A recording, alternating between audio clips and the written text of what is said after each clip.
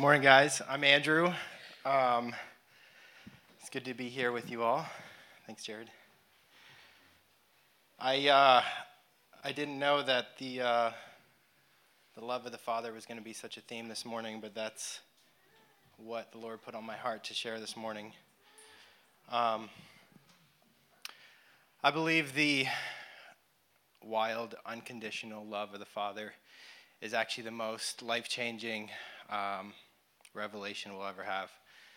And sorry, I'm still a little emotional from hearing that testimony, and I'll try to hold it together here. The wild, unconditional love of the Father. That passage Nelson just read, to know the love of God which surpasses all understanding. How does that even make sense? How do we know something that surpasses understanding? And I don't have a good answer to it other than I know he says we're supposed to try, and maybe it goes deeper than our understanding. Maybe it's anchored somewhere in our heart or in our spirit. I don't know. And I know I haven't seen nearly the fullness of the love of God, but I know I've seen and experienced a little bit, and it's changed my life. So I'm just going to share a little bit about what I see of what that means, and a little bit of just some experience that I've seen with it, and how it's changed the way that I see God, and it's changed the way that I see people forever. The world doesn't understand unconditional love. It can't. The world operates on, I love you if you love me back. I love you because of what you can do for me. If you've got nothing for me, I probably have nothing for you.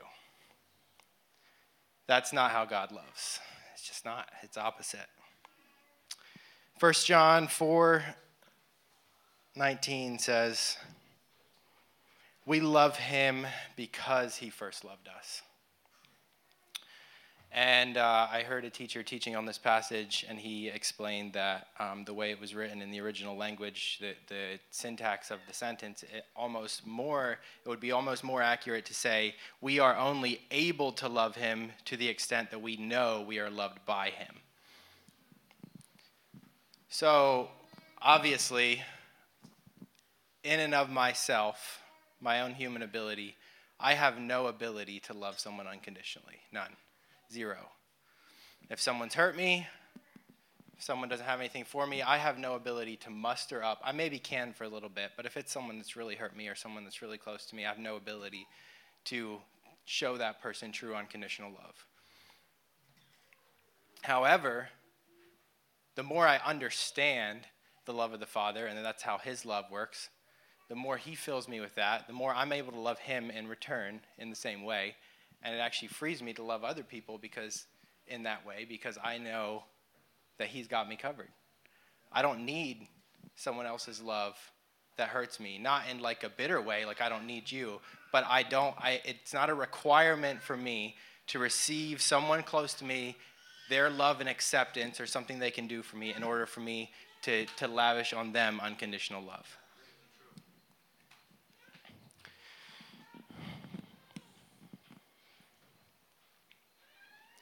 So I believe Jesus embodied this perfectly, obviously. When he was here, he showed what it looked like to receive the love of the Father and then to pour it out on those around him. And the people that he was close with had so little to offer him. So many of the people that he loved and he poured out his love on had so little to offer him in return.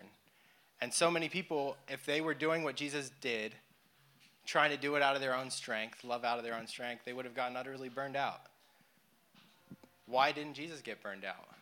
Because he knew his Father's love that was unconditional, that was never going to end, and he was filled up in that place, and then he could go out of that place and love other people in the same way. He actually summed it up really well in John 15. I'm going to start in verse 9.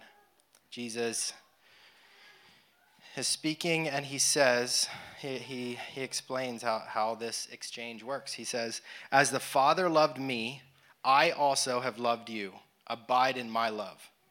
If you keep my commandments, you will abide in my love, just as I have kept my Father's commandments and abide in his love." See, he's abiding in his Father's love, and out of that, he's loving the people around him. "These things I have spoken to you, that my joy may remain in you, and that your joy may be full. This is my commandment, that you love one another as I have loved you." So that's the exchange. That's how it works. We're to love others as he has loved us. If we don't receive his love, we can't love others. It's that simple. I just want to tell a brief story to illustrate this from my own life and the way the Lord taught me this in a very practical way. And many years ago, I was hurt a lot by someone close to me, and I felt zero ability in and of myself to love that person in return. I felt like that person did not deserve it. Like there was no reason for me to, until something changed. In my own thought process, I thought something had to change in that person, the way their actions, in order for me to love that person. It was that simple.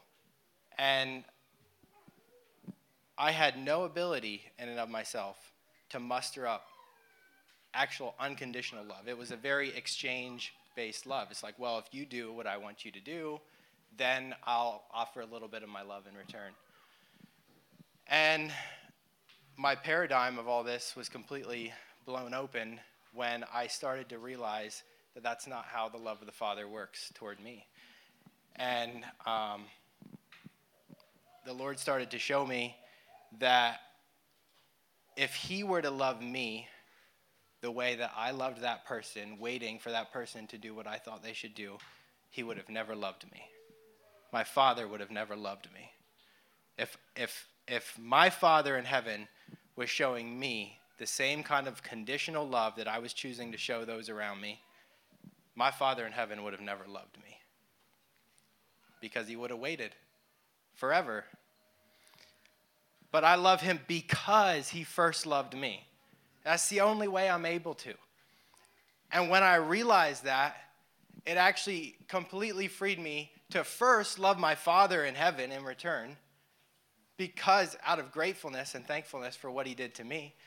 But then also I was completely free to love those around me, to love the people that hurt me the most or that were the closest to me, the people that I thought in my own mind most didn't deserve it. I was free to love them because I was receiving the love from the Father. And the Lord started to show me this, and I was wrestling with it. I remember there was one day I was working construction all day, a very monotonous task I was doing, and I was just thinking about this, rolling it around in my mind the whole day, because I was feeling convicted of the Lord to return the same kind of love I was receiving from my Father to these people around me. But I was like, but they don't deserve it. And how can I do that? And if I do that, I'm actually giving away all my leverage over that person. I have nothing, no ability then. If I choose, well, I'm going to love them no matter what they do or what they say or how they treat me. If I'm just going to choose to love them and it makes no difference what they do back, then I have no leverage over them. I can't force them to or coerce them to do what I think they should do. And I felt that was my task to do. And I'm rolling this around in my head all day. I'm like, well, I feel convicted to do this, and I know the Lord showed me that kind of love, but I don't know how I can actually do this. Like felt like I was giving up all my rights over that person that I thought that I had.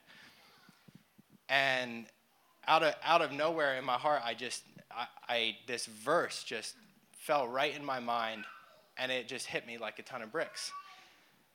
And the Lord spoke this verse to me, and it's in Romans 12:21. And it says, "Do not be overcome by evil, but overcome evil with good." And the Lord showed me that the only weapon he has given me to fight evil with is good. I can't fight evil with evil. It won't win. It won't overcome it. I can't fight hurt with hurt, and I can't fight pain with pain. It's not going to win. I might hurt the other person back, but there's no overcoming. There's no success. There's no victory. There's no authority. And the Lord showed me that the only thing that can overcome evil is the love of the Father, the goodness that's within him. And until I change that paradigm and realize that's the only weapon that he's given me. Like he says, we wrestle not against flesh and blood, but against principalities and powers and the rulers of the darkness. That's a spiritual warfare. And if I fight that spiritual warfare with evil intentions, with manipulation, with coercion, with holding back my love, because I think that's within my right to do, I will never experience victory. I'll never see the power of the Lord in that relationship, in that instance, and it's not actually going to improve. It's not going to go anywhere. But when I fight that battle with the love of the Father, to which there is no end, it's a source, a well that never runs dry. So my weapon never runs dry.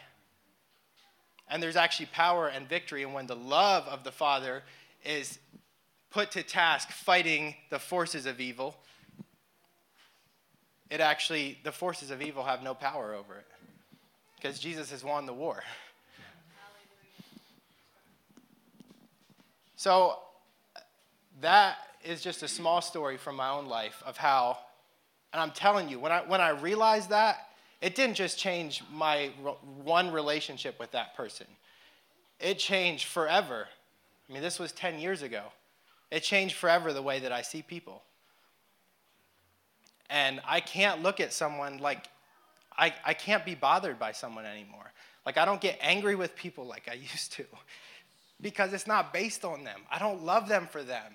I don't love them for what they can do for me. I love them because they're worthy of it, because my Father said I'm worthy of his love when I wasn't worthy. And he says the same about that person. And he fills me with his love, and I can just pour it out on the people around me. And that's just a small revelation of the love of the Father. It goes beyond understanding. That's just a little snippet, a little piece of it that the Lord's revealed to me. But it's vast. It goes beyond understanding. So I give that to you as just an encouragement, as an invitation from the Father. He says, come into my love, come into it and understand it. Understand something that there is no understanding of, but understand it somewhere deeper than the understanding, to the point where it changes your life. And so I encourage you to ask the Lord, ask him what that means. Ask him what how deep the love of the Father really is. How deep does it go? Where's the bottom of the well? There isn't a bottom. There's no bottom. And we could search for the rest of our lives and we'd never find the end of that source. So it's an invitation from him to come into it and to see how vast it is. And the more you see it, we love him because he first loved us. The more we see it, the more we can love. If we don't see it, we're never going to love. We're not going to love him, and we're not going to love anyone else. So it's an invitation. And I just want to pray for us. Father, I thank you for your love. I thank you that you loved us while we were yet sinners. I thank you that you loved us before we had anything to show in return, that you came and you died for us before you even had any sign of us choosing to walk in a path following you, or honoring the gift and the sacrifice that you gave. But you chose to love and to give before any sign of return. And I just pray that you would reveal that in our minds, in our hearts, in our spirits, in such a deep way that it would transform the way that we see the people around us, the way that we love the people around us, the way that we choose to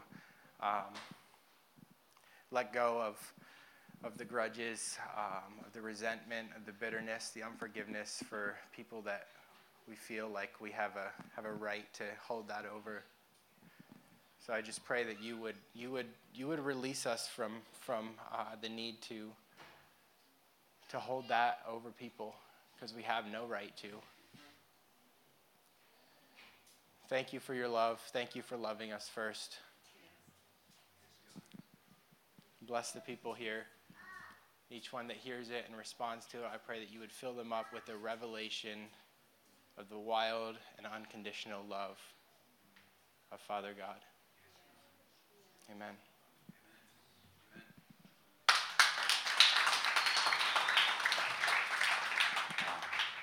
Thank you.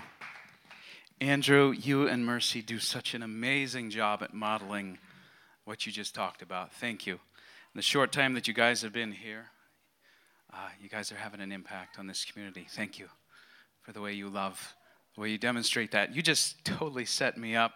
Use some of my verses. Hallelujah. So it's already 11:30. We're going to move fast. But I had some of the same thoughts that Andrew was sharing. And I want to start with the story of an experience I had at Care Group. And our Care Group we were sharing burdens that were on our heart. And things that we were going through, life. And then we stood up, we started praying. Some of us were standing, some of us were sitting, some of us had our hands raised. And I remember opening my eyes, because I'm listening to the prayers. I opened my eyes and I looked around the room. And in a moment, I saw something. I felt like I heard something.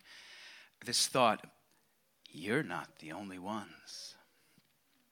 We were talking about what's going on in our country. We're feeling very burdened.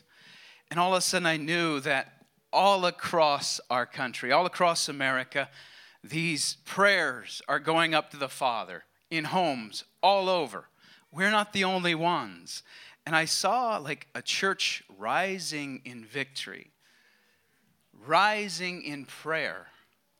A church that wasn't afraid of the battle, but a church that was running towards the battle. Not a church that was getting weaker, a church that's getting stronger.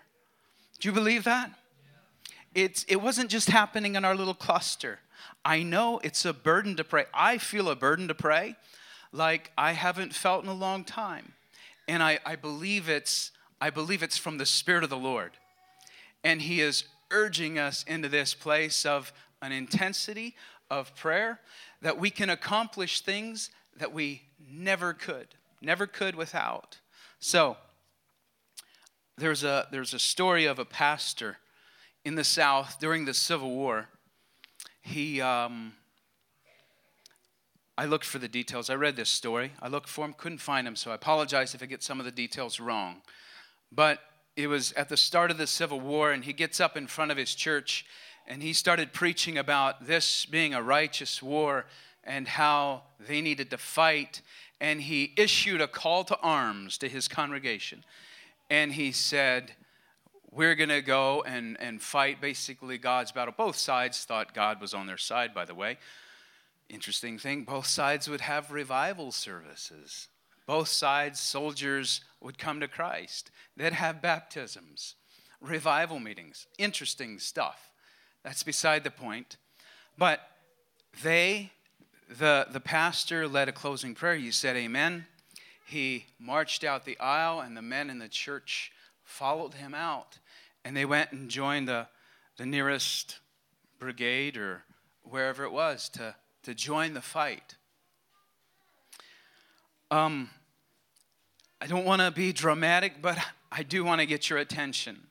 So with the same words, but a completely different meaning, I want to call you to arms today. I want to call you to arms. I don't know if you know what that means. That means a call to action, a call to do something. I want to call you to prayer. I want to call you to have a burden to pray. We're going to read, if you want to put that verse up, 2 Corinthians 10, 3-5. For though we live in the world, we do not wage war as the world does.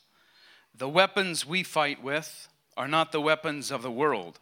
On the contrary, they have divine power to demolish strongholds.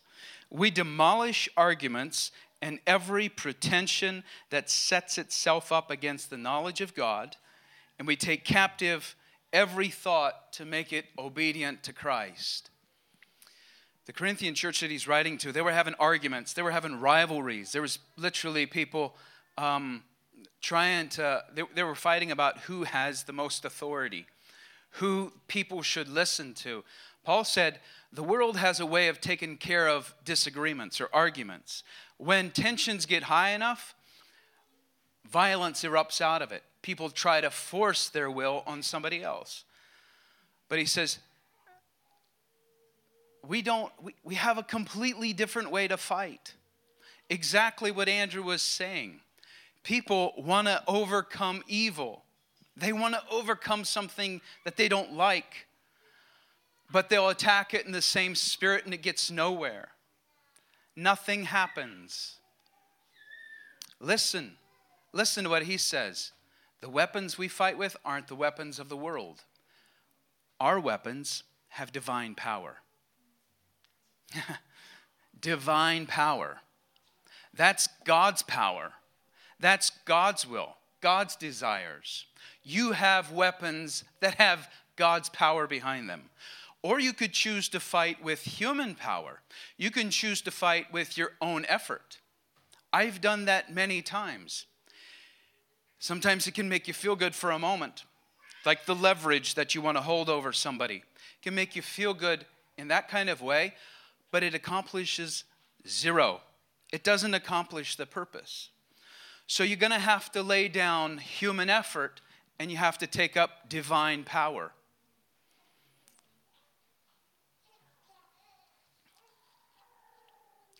He already used the verse, Ephesians 6.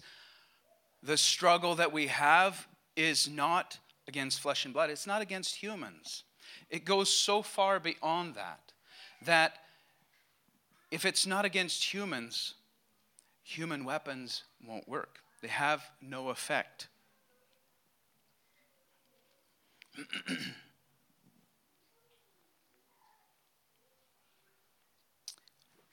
If you don't hear anything else that I say this morning, could you remember this? It doesn't matter how unimportant you think you are. It doesn't matter how little you think you are, how little people pay attention to you.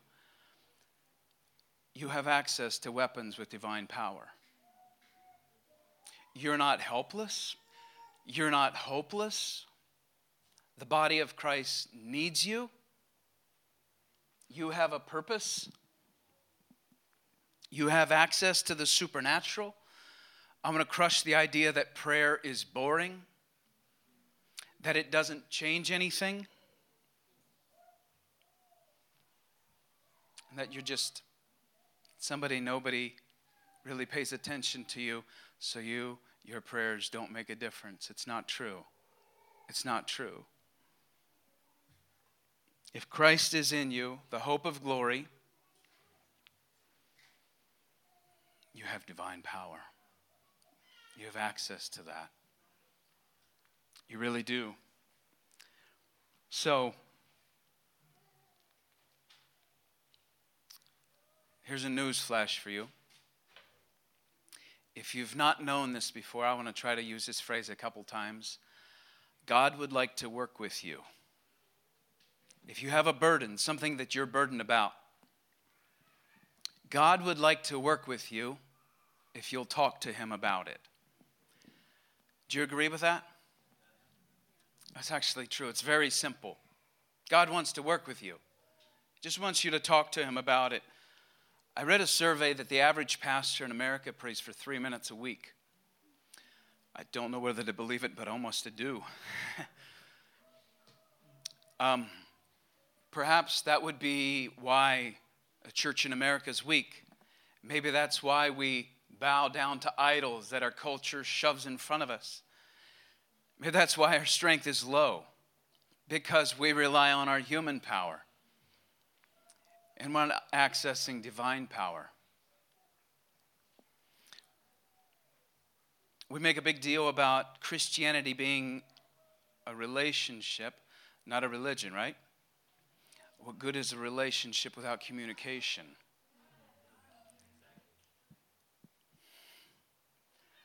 Probably the reason that we don't pray more, that we don't pull out a weapon with divine power, is because we don't think something's going to change. That's just being honest. I think that's probably why I don't pray more. That's probably why you don't pray about things. You might get the burden, but if you don't do anything with that burden, you just carry it and it becomes heavier inside of you. If we don't think it'll change anything, that's a faithless attitude. Faithless attitudes create faithless prayers, and faithless prayers don't change anything. So, let's just talk for a moment. When you encounter something that gives you a burden, okay? Everybody knows what that's like. You're going to have something different than the person sitting beside you, but you might have something that consistently comes back to you that you feel a weight, or perhaps you feel anger. Everybody has the thing. For me, it's many times when I hear, things in government or things in the media that they're trying to distort things.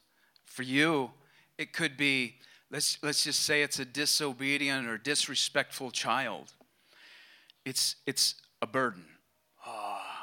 Comes on you. Maybe it's a financial situation. You're stressed and you thought things were going to get better, but they continue to get worse and worse. It's a burden. It's weight. Comes on you. If I just use what I struggle with as an example, we're going to talk about what Andrew was talking about, weapons. For me, if I read that some governor made a decision that I think is just purely foolish, or if how much do you say? If I read where I feel like I know the truth and I feel like somebody that wrote this article was deliberately trying to mislead people when they wrote this, I feel a flash of anger. I feel an anger in my spirit. Now that anger in the moment, I don't believe that that's sinful. That first reaction, it's not sinful. I actually think that that's something, it's just itself. It's how I was created. It can become sinful if I don't do something with it. If I internalize it, it can become hatred. And hatred will manifest itself in your soul in so many ways that you don't like. So what are you going to do with that reaction that comes into your heart, that flesh? I feel like I'm becoming better at recognizing, that's my opportunity to pull out my weapon with divine power. It's the opportunity, that anger. Because I've done the other thing where I just, idiots. Being honest, guys, you've all done this, I believe. It's foolish. And if I just continue in that spirit, I don't accomplish anything. I can't change anything.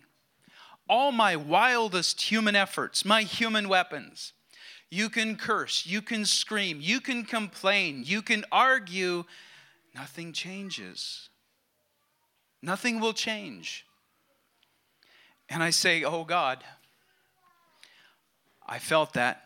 I recognize this is my opportunity to pull out my weapon of divine power. I pray for our governor right now. Lord, that you'd put somebody in his office that he'd experience the love of Jesus. He probably doesn't know that.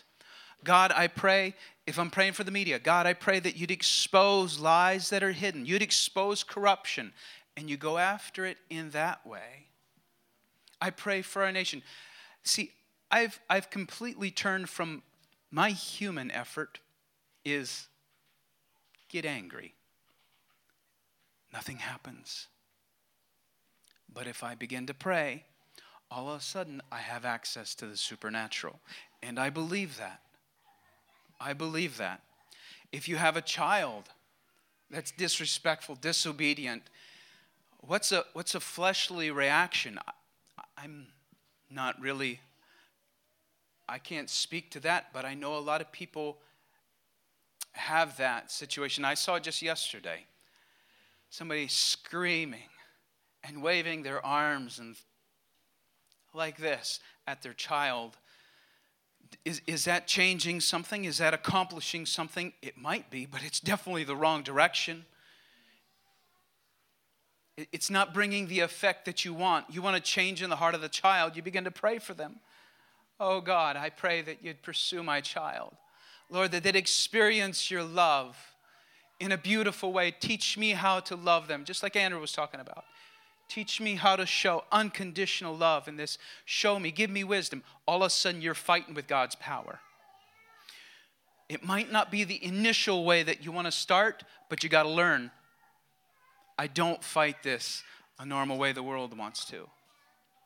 If it's a financial crisis for you, I can speak to that. I've experienced those. I know many of you have as well. You all know, I'm just going to share a quick story. In my life, fairly recently, I had something go wrong.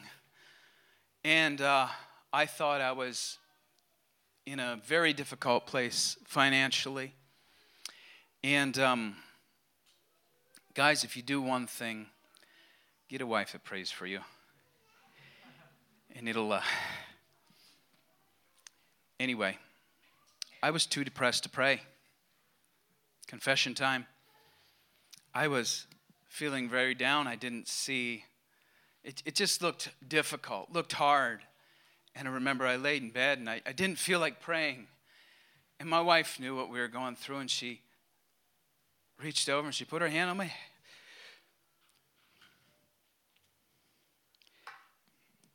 She put her hand on my head and she prayed.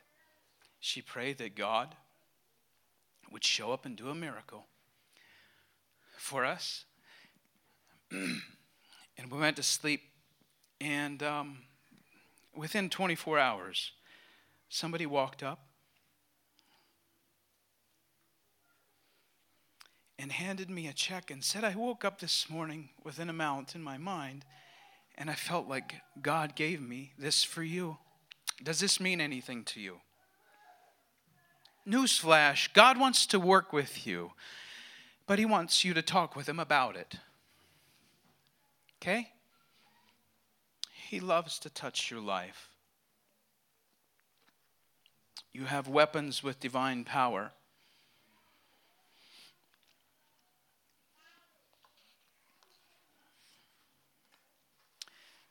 Paul said something to the Ephesian church. He said, I'm going to tell you how to dress before you leave your house to start your day. And he talks about the armor of God. And he said, put on truth like a belt. This is Ephesians 6. Put on truth like a belt. Put on righteousness like chest armor. Righteousness, right living. It'll protect your vitals. Put on peace like shoes. Take it with you everywhere you go. Make sure you carry faith in front of you like a shield. It'll protect you from flaming arrows that the devil shoots at you. Wear salvation like a helmet. Carry the sword of the Spirit, which is the word of God. Jesus demonstrated that in the temptations in the wilderness. Praying always with all prayer and supplication in the Spirit. Being watchful to this end with all perseverance and supplication for all saints. These are weapons with divine power. There's 3 stories that Jesus told that demonstrate something that Jesus thought was very important in prayer. Something that I don't necessarily like. But if Jesus repeats it 3 times, says it's important, I think we better listen, right? These are the stories. First one is the story of the knocking neighbor. Second one's the story of the persistent widow. And the third one's the story of the Syrophoenician woman. Let me just read Luke 11, 2-10 with you. We can read that together if you want to put that up on the board. It's a lot of verses, but we'll go through them quickly. Luke 11, 2-10. a disciple came to Jesus and they wanted him to teach him how to pray. So Jesus, this is Jesus. So he said to them, when you pray, say, Our Father in heaven, hallowed be your name. Your kingdom come, your will be done on earth as it is in heaven. Give us day by day our daily bread, and forgive us our sins, for we also forgive everyone who is indebted to us. And do not lead us into temptation, but deliver us from the evil one. And he said to them, which of you shall have a friend, and go to him at midnight, and say to him, Friend, lend me 3 loaves, for a friend of mine has come to me on his journey, and I have nothing to set before him. And he will answer from within and say, Do not trouble me, the door is now shut, and my children are with me in bed. I cannot rise and give to you. I say to you, though he will not rise and give to him because he is a friend, yet because of his persistence, he will rise and give him as many as he needs. So I say to you, ask, and it will be given you. Seek, and you will find. Knock, and it will be opened to you. For everyone who asks receives, and he who seeks finds, and to him who knocks it will be opened. Now, this story,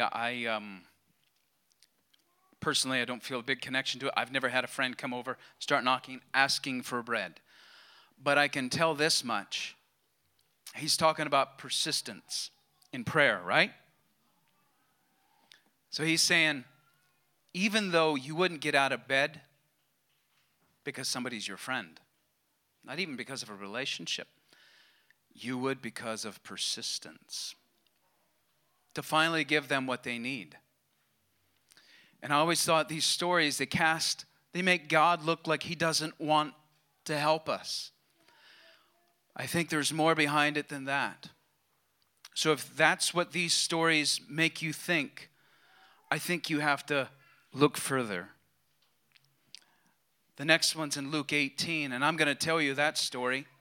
It's a story of a widow, and it says that she went to a judge in her city, and she would keep saying, Avenge me. Get justice for me. Get justice for me. This judge could care less about justice. It says he doesn't fear God. He makes his own judgment. But the widow keeps coming back and say, Get justice for me. Get justice for me. Get justice for me. And it says that wicked judge, even if he doesn't fear God, you know what? Eventually, he's going to get justice for her. He's going to rule on her defense. Because he's saying, you know what? If she keeps on coming, it's going to wear me out. I always thought, Jesus, you're not making your Father look very nice when you tell stories like this. But there's more behind it than that. Okay? Don't stop there. The next one is a story of the Bible calls her the Syrophoenician woman. You might remember this story.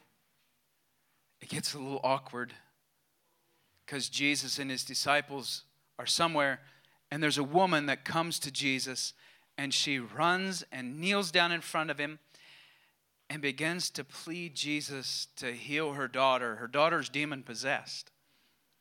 She says, Please heal my daughter. Please heal my daughter. And Jesus doesn't listen. It's hard for me. It's not how I see Jesus. It says Jesus doesn't listen. And it continues. She continues pleading, Jesus, heal my daughter. And it becomes awkward enough that the disciples are like, Jesus, could you just take care of it? Like, we see you do this all the time. Do we have to keep this up? And Jesus says, you know what? I was sent to the Jews. I wasn't sent to those that are outside the Jews.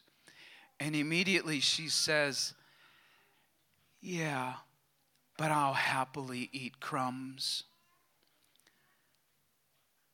And Jesus turns and he says, for this saying, you're free. Your daughter's healed. Matthew, the version says, I haven't seen such great faith in Israel. Something changed.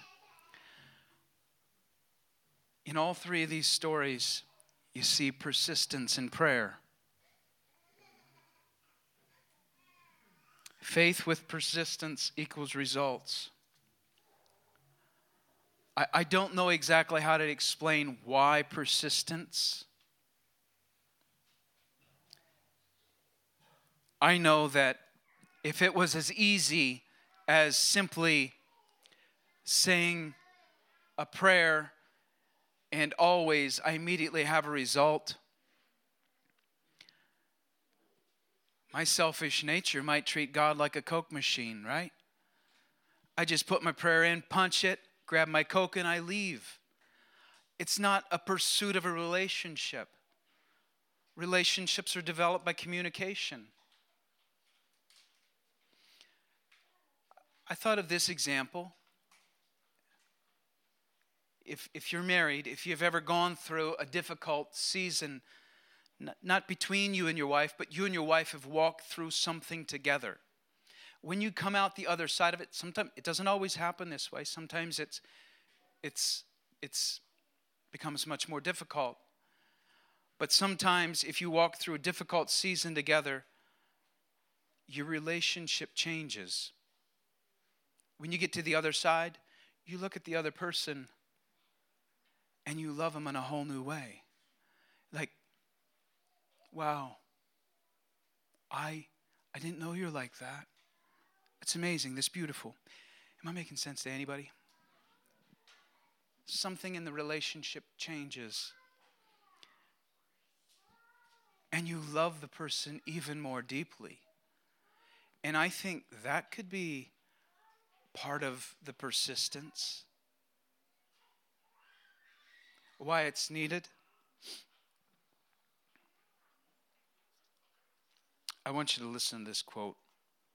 This one's been messing with me, and I want you to hear it.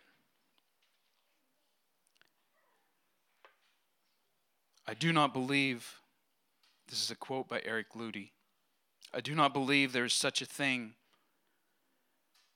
as unanswered prayer. There are misguided prayers, selfish prayers, and doubting prayers, but true prayer doesn't go unanswered.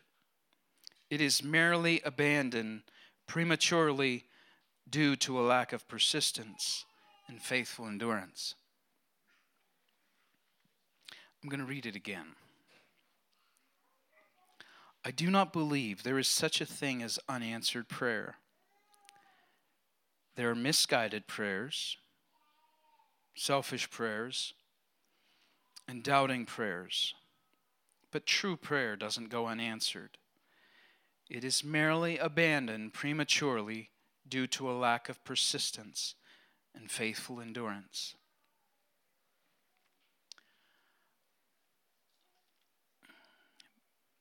Back to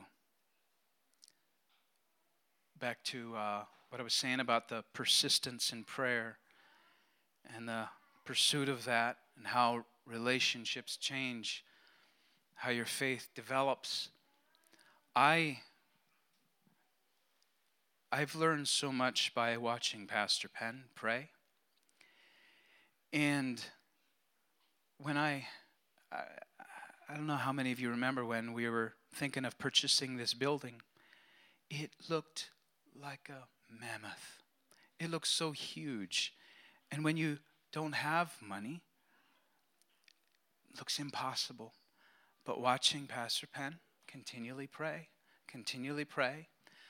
going through that situation and watching God provide, and there was always a need in front, and there was nothing there. And then God would provide. It was a persistence in prayer. And we saw God's goodness over and over and over and over. And something about my view of God as provider changed. There's something beautiful that happens in the persistence.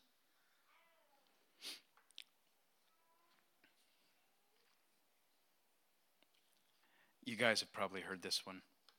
This is a Martin Luther quote. That one previously was Eric Ludy. He has got a book called Wrestling Prayer. It's a great book to read if you want to read something about prayer. Martin Luther has a quote, "I have so much to do today that I shall spend the first 3 hours in prayer."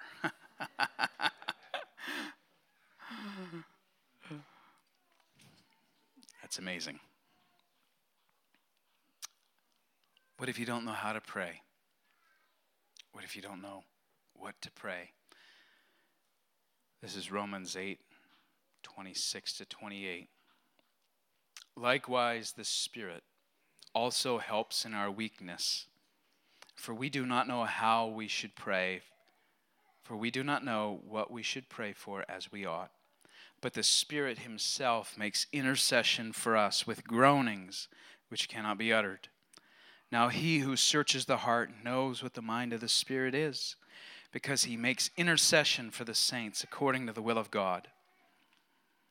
And we know that all things work together for good to those who love God, to those who are called according to his purpose. Isn't it amazing to think he's making intercession for you as well? Hey, God wants to work with you, but he wants you to talk to him about it. Love to. Why don't you stand up?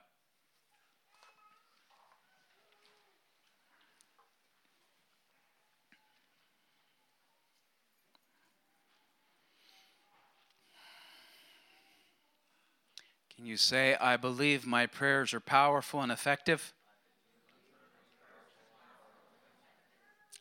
I'm going to lead you in that. Let's say it again. I believe my prayers are powerful and effective. Thank you, Lord. Lord, I pray that you would give us a burden to pray. Lord, that we, if we're used to just fighting in the flesh, we would give up that effort. It doesn't accomplish anything. Lord, I pray that you would teach us how to pick up prayer, how to pick up the sword of the Spirit, and fight in that manner. Thank you that you set us on the earth to bring heaven to earth.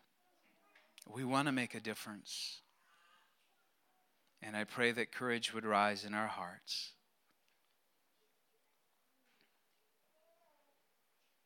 Thank you, Lord. We say, teach us to pray. That same desire the disciples had, we have. We pray this in Jesus' name. Amen. Amen. Hey.